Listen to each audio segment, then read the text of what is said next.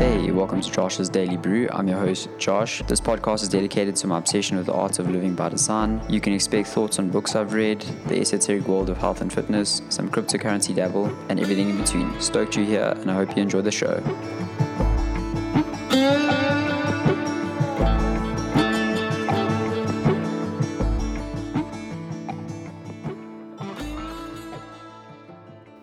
Okay, we are live. Happy Sunday. Happy Soulful Sundays. I'm feeling a little bit under the weather, but we get on with it. Stories. The most important story is the story that you tell yourself on a day-to-day basis. And I've got a beautiful quote here from Virginia Woolf, which was posted on Brain Pickings' Instagram page. And if you don't know Brain Pickings, I fear you are missing one of the most beautiful accounts of language in the world. I mean, it's written by a person by the name of Maria Popova, and it's one of my favorite blogs. It's the blog that I revisit the most out of any blog. I don't really read much blogs, but it's definitely the go-to source of cosmic inspiration and beautiful accounts of history, and it's just so beautiful. I think anybody who loves language needs to know about Brain Pickings. So the quote is by Virginia Woolf, and it says, "Our minds are all threaded together.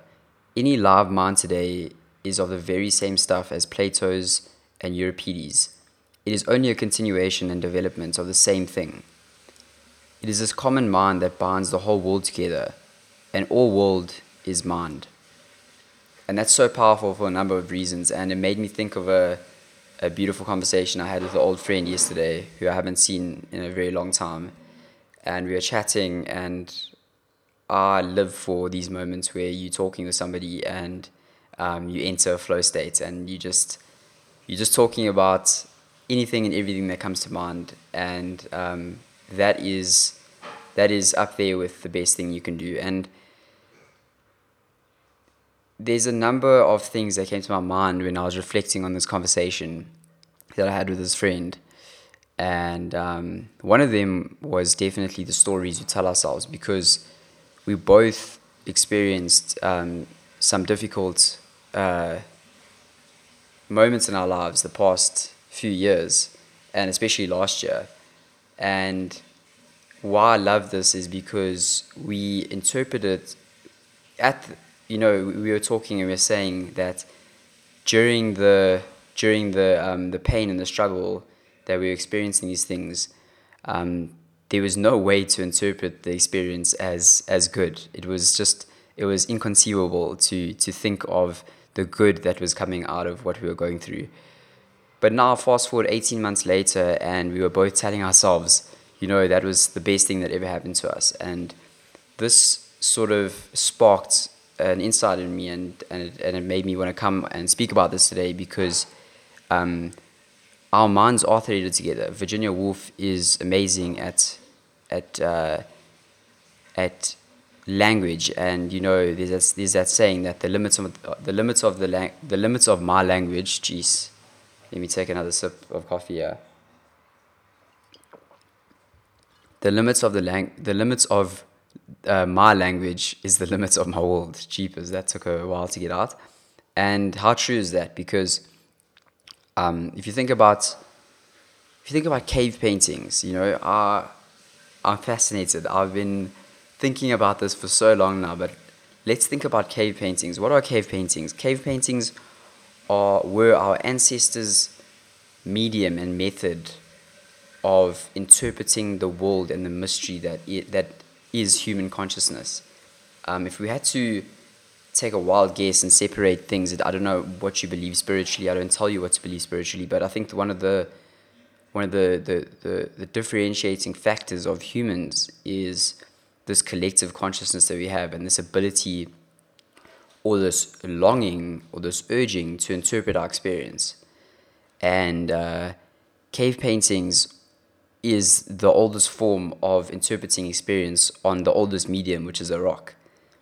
And I think it is so important that you sit down with a pen and paper, or you sit down with a person, whether it be a therapist or a friend or whatever, I don't know, whatever you deem worthy. But the point is that it needs to be someone that you trust, or it can be yourself, or it can be anyone else. But what you need to do is consider, or write down the question, what stories am I telling myself that are not serving me? And there's probably many, but the story you tell yourself on a day-to-day basis when you wake up, that story that's in your head, is the most important thing that is out there. That is the driving factor of everyone. And like I said, you can be a Viktor Frankl in Auschwitz and go through the worst of human hells. Literally be in a concentration camp where just the worst side of human nature has come out, and he can come out of that experience feeling alive and joyous and ecstatic and write about love, and that is truly, truly amazing. And I think there's so much to learn in that, and we've undersold ourselves as humans as to what we can do. And stories are that way that we can change our lives.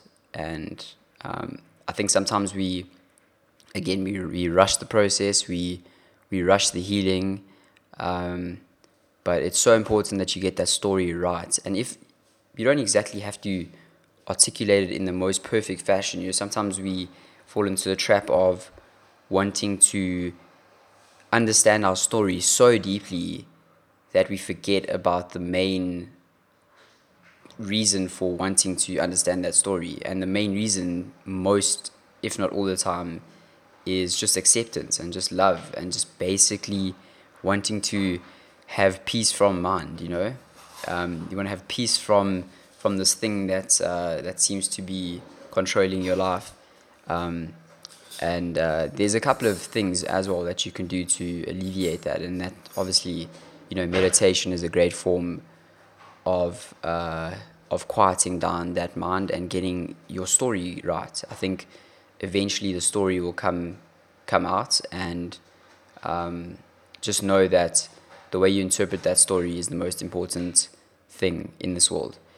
So anyway, I found this very beautiful on the Sunday. I think Sundays are very spiritual in nature, and again, I don't tell you what to believe whatever you want to believe, but I think it's good to know that there is something greater than you working in this universe, and that's the most important thing. So yeah, but this quote is absolutely beautiful, and it